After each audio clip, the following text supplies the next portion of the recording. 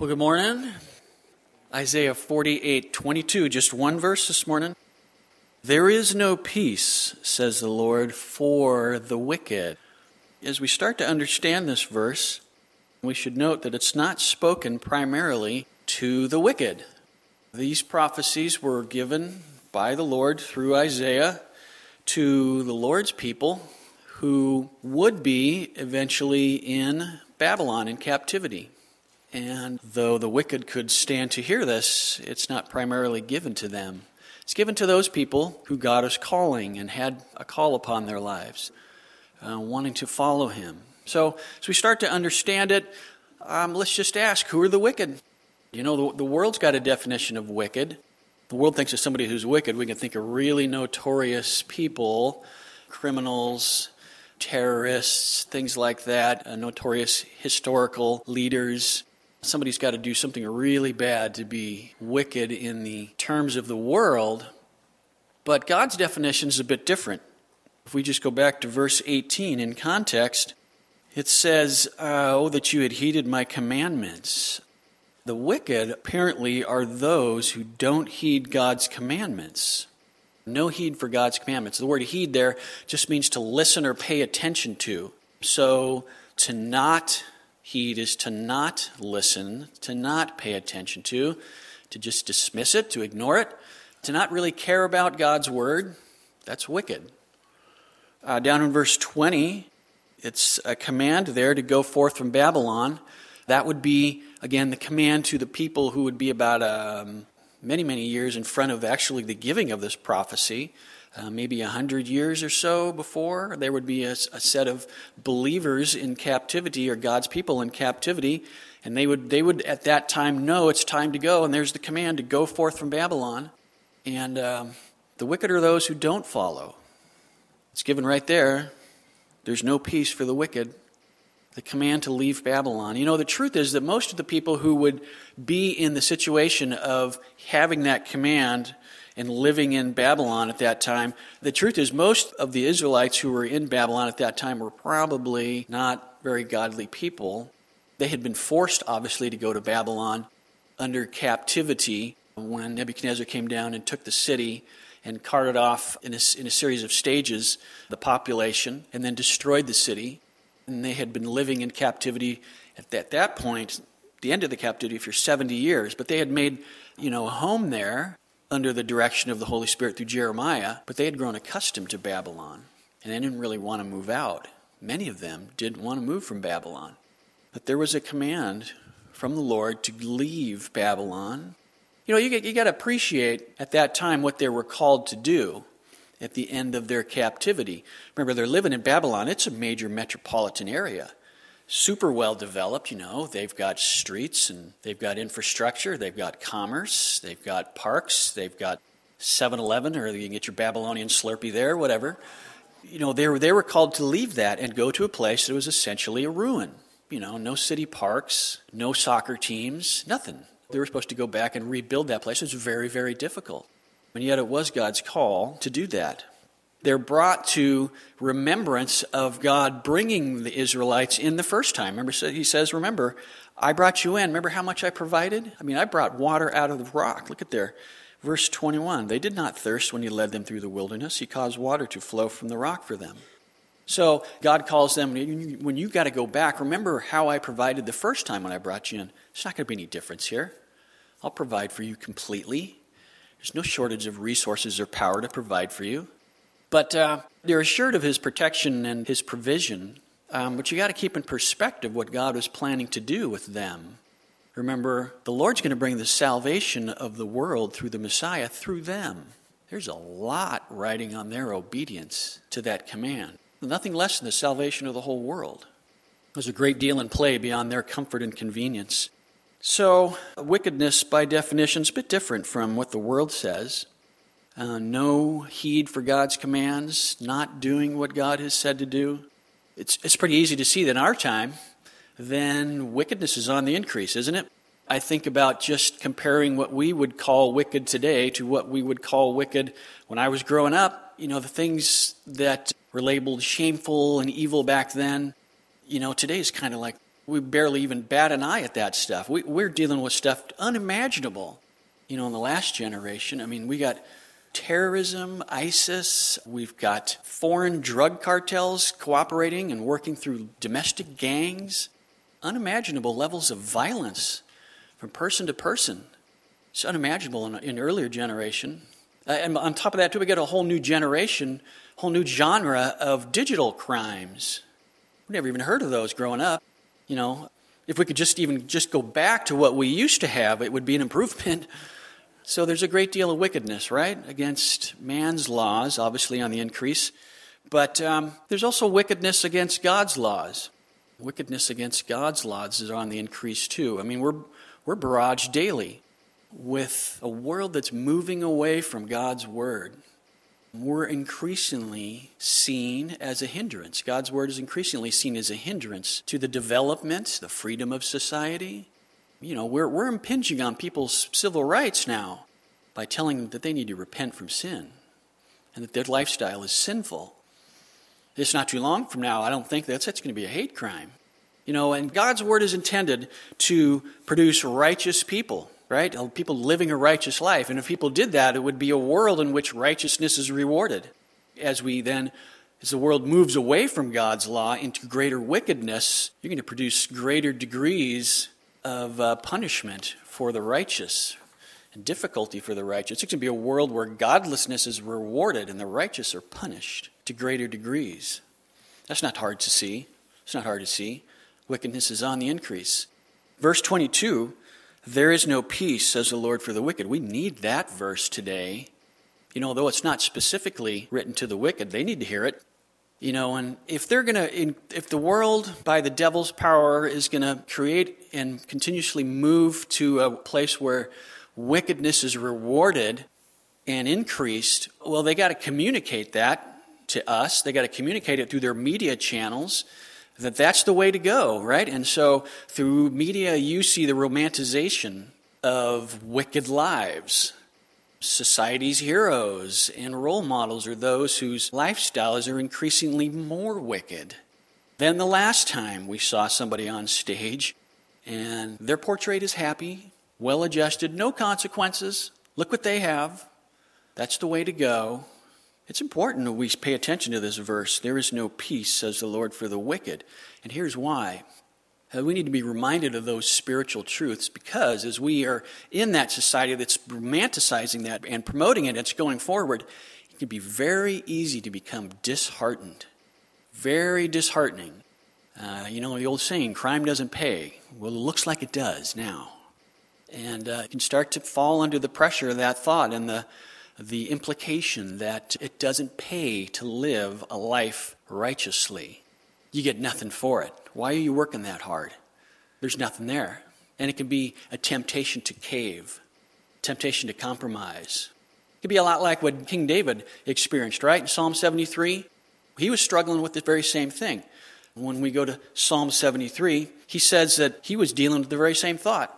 He couldn't understand why those who were unrighteous, the wicked, had so much and were so comfortable and so eased in their life. Their eyes were bugging out, they had so much. And he started to struggle with it. It says he struggled with it until he gained a perspective, an eternal perspective, by going to church, essentially. He went to church. He realized they live far from God, the wicked do. And though they're comfortable now, their end here isn't the end. It is not the end. There's an eternal destiny to be faced. And as he gained that perspective, it rose out of that fog, out of that disheartening confusion, he realized, boy, I'm glad I never said anything to anybody. I'm glad I never said anything because I might have stumbled somebody else. The scripture says the way of the transgressors is hard. You need to believe it. Believe it. The way of the transgressor is hard. A life lived indifferent to God is a life at war with God. Not only you lose now, you lose eternally. God is saying here in verse 22, for all their fame, all their power, all their prosperity, everything that the carefully crafted images show us, they never have peace. They never have peace. And the wicked, here's the thing, the wicked will never admit it. They won't admit it, that they don't have any peace. And here's why they don't have peace. Because wickedness and peace are mutually exclusive. The wicked have no peace with God. The wicked have no peace with God. How valuable is it to know that you're right with God? I mean, we all go into hard circumstances. That's just the path of this life. We're all going to go through difficult circumstances. And, things that once were stable are suddenly not in a very, nonlinear way. How valuable it is to go through those situations and know that you're right with God. I mean, this is how you get right with God, right? You get right with God by believing that Jesus Christ died on the cross for your sin and paid the penalty. That he took your sin, he took my sin upon his own body on the tree. We took the elements this morning that remind us of that. Through his cross and through his resurrection, through trusting that work, we get right with God. Scripture says, to those who do not work but believe on him who justifies the ungodly, his faith is accounted for righteousness, being right with God. The wicked have no peace with God. The wicked have no peace with God. The wicked don't have any peace, don't have the peace of God. Again, they go through difficult circumstances. We're all going to go through difficult circumstances. You know what it is, Christian, to have that peace that passes understanding, that's not part of something we've manufactured, right? It doesn't come through your knowledge or your experience. It's just a peace that's there. Somebody gave it to you. Yeah, God did. The peace that passes understanding. You should be a nervous wreck. You should be undone, but you're not, because the Lord has given you peace from him. The wicked never have that. Wicked never have that. What is peace? What is that peace anyways? It's a trick to kind of define that peace, isn't it, without actually using the word peace. So that's the rule. Don't define peace using the word peace. It's got to do with being settled and knowing things are okay. And it's got that, and tied there, and somewhere in that idea is the sense that no matter what happens here, no matter how far-reaching the unknown is and what's crashing into my life, there's still adequate resources to take care of it. Somebody's got something bigger than what I'm facing, and they've got it in hand. That's what peace has got to do with. It's got a settled quietness. Jesus said, peace I leave with you. My peace I give to you. His peace, he gives it to you, gives it to us. It's not ours, it's his. He gives it to us. Wicked don't have any peace with God. They don't have the peace of God. The wicked don't have peace with fellow men either. They have no peace in their relationships. And here's why. It's because wickedness in our lives is always acted towards other people. And so there's no peace in relationships, personal relationships. The wicked don't have the peace of a clear conscience either. Hebrews 10 says, let us draw near with a true heart in full assurance of faith, having our hearts sprinkled from an evil conscience. Again, how valuable is it to have your conscience washed clean? You remember what it was? I don't know how long ago you were saved, but you remember how hard it was to try to get relief from your conscience? That voice inside us that says that what we're doing is wrong. The wicked have a seared conscience. A seared conscience is not peace. It's not the same. It's insensitivity of conscience. Seared, you like your steak seared. But a seared conscience is where you've heard from your conscience saying, that's wrong, don't do that, and you still do it. And so you do that a couple more times, and now you don't listen to that voice anymore. It's not there. And so it's okay to do that. That conscience has been seared. And then the next step, that conscience is there to say something. It's a little bit louder. Don't do that. And you cross that line. You keep crossing, and that gets seared again. And eventually, you're doing things, and that conscience has to get louder and louder. And eventually, the conscience is seared in the past, but now there's difficulty to not hear from that conscience. And so you got to stay drunk all the time. You got to stay high all the time. That's not peace.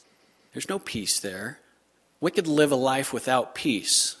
The same verses in Isaiah chapter 57, and it says that The wicked are like the troubled sea when it cannot rest, whose waters cast up mire and dirt.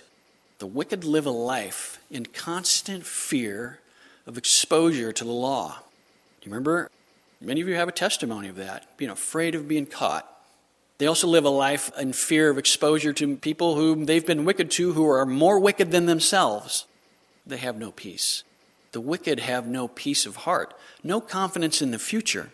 They can't say, "Surely goodness and mercy shall follow me all the days of my life." They can't say that. The wicked, probably most importantly, have no peace facing death. Hebrews 10 says, "But a certain fearful expectation of judgment and fiery indignation which shall devour the adversaries." Wicked have no peace facing death. You know, Isaiah 48:22 is intended to protect us, believers. It teaches us to place great value on this peace we have with God. This peace we have with God, this peace we have that comes from God, this peace with our fellow men, this peace of a clear conscience, the peace of facing death. Is wickedness worth that much? Is that worth that much in exchange? Jesus said, "These things I've spoken to you, that in me you might have peace." So, Christian, how are you measuring your wealth? And you get a mental picture in your mind about what is valuable in life. Are the premier entries on that list peace, the joy you have from the Lord, friendship with God, the abiding of the Holy Spirit? You know, the world is working hard to sell you a different value system. If you're going to immerse yourself in their stream of ideas, it's going to affect your thinking. Peace with God, peace of God, it's priceless. Do you remember when you didn't have that? You want to go back to it? So let me say this. Are you a wicked person? We don't know who this message is going to. Do you want that peace? You know, the peace that we're talking about here, Colossians says, is so powerful in the life of a believer. It's such a real dynamic that we're called to let the peace of God rule in our hearts, in the life of a believer. That word rule is the word umpire. The peace is so powerful and so real, it's like an umpire calling the shots. Okay, so wicked person, do you want that kind of peace? You want that? You looking for that? Jesus said, "For God so loved the world that he gave his only begotten Son, that whoever believes in him should not perish, but have everlasting life." The way we get out of being wicked is by believing. You can't work your way out of it. You can't work your way out of being wicked, but you can believe your way out of it. You can believe that Jesus will own your wickedness and pay for it on the cross. And as he pays for it on the cross, he gives you the righteousness that you need. And in that package of righteousness and that salvation he's given you, is going to be the peace with God. It's going to be peace of God. And he'll teach you about what it is to be at peace with other men. And he'll teach you the rest. You know, Jesus said, "Blessed are the poor in spirit, for theirs is the kingdom of heaven." The wealth of that kingdom, of the kingdom of heaven, the true riches, peace with God. Again, if you want the peace, the wealth of that kingdom, you got to agree with what he's saying about you. Got to agree with the condemnation he's saying about your life, that it is worthy of being condemned. But if you can admit that to him, then you'll be blessed, because then you will be given the kingdom of heaven. You'll be that poor in spirit who is blessed. So do you want that? You want that wicked person? You can have it. It's a free gift. If that's you, after the service, you find somebody to pray with. Find somebody to pray with they'll love to pray with you. There'll be people up front. You can pray with them. We'll be sure that you know that you are making that exchange. What about this, though? Are you backslidden? Do you remember what it was to have that peace of God? But now you don't know where it is. You don't know where it is anymore. Through slow compromises, one by one, you've lost that sense of God being in your life. You remember back when you used to pray, you used to be in fellowship, you used to know that God was right there. You don't know that anymore. That peace that used to be there is gone. You want it back? You can have it back. That prodigal son, right? He lost everything. He traded his father's wealth for trash. But he came to his senses when the world became upside down for him. So, the backslidden. Are you a backslider? Who was it that was so influential? Who sold you that idea that convinced you that living for God was a waste of time? Someone did. You got it from somewhere. You need to sever that. You need to cut that. You need to stop. You need to go in the other direction. You need to come back to the Lord. And you can have that peace of God. It's yours. The Lord wants you to have it. He said, peace I give to you. My peace I give to you. If you want that, you can have it. There is no peace, says the Lord, for the wicked. This is very important for us today. Remember, it was believers there who needed to be warned. They were surrounded with a very ungodly society. They were called to do something that was enormous. It was very difficult to do. And it was very tempting for them to just say, it's not worth it. The Lord says there's far more risk here than you understand. And one of the primary things you're going to lose out by disobeying me, by not doing what I'm calling you to do, is your peace. So don't lose that. Don't lose that, Christian. Don't lose that, friend. Obey the Lord. Go forward in what he's calling you to do. It's going to be hard. It might be very hard. You might have to go and others are staying behind. Well, that's okay, because the Lord's going with you. You got something very, very valuable leading you, calling the shots, his peace. You're leaving behind things, that's okay. Think of the adventure that lays in front of you. Seeing God's hand, seeing his provision, seeing what he's going to do through you. How far is your obedience going to affect other people? You don't know. You'll never know until you obey him. Don't lose out on that. Don't lose out on that. You stay behind, you lose peace. You go forward. Wow. Look what the Lord's going to do through you. There is no peace, says the Lord, for the wicked. If you're a person who wants to get out of that wickedness, you pray with us after the service. If you're backslidden and you want to come back, you come forward and we'll pray. We'll pray and we'll make sure that you get right back with God. Amen? Let's stand and we'll pray this morning. Thank you, Lord. Thank you for the warnings of your scriptures. We thank you that you have set before us truth and light clearly in your word, and that you promise us such amazing things. Help us, Lord, to live in light of them and glorify you in this dark world. We love you and we pray in Jesus' name. Amen.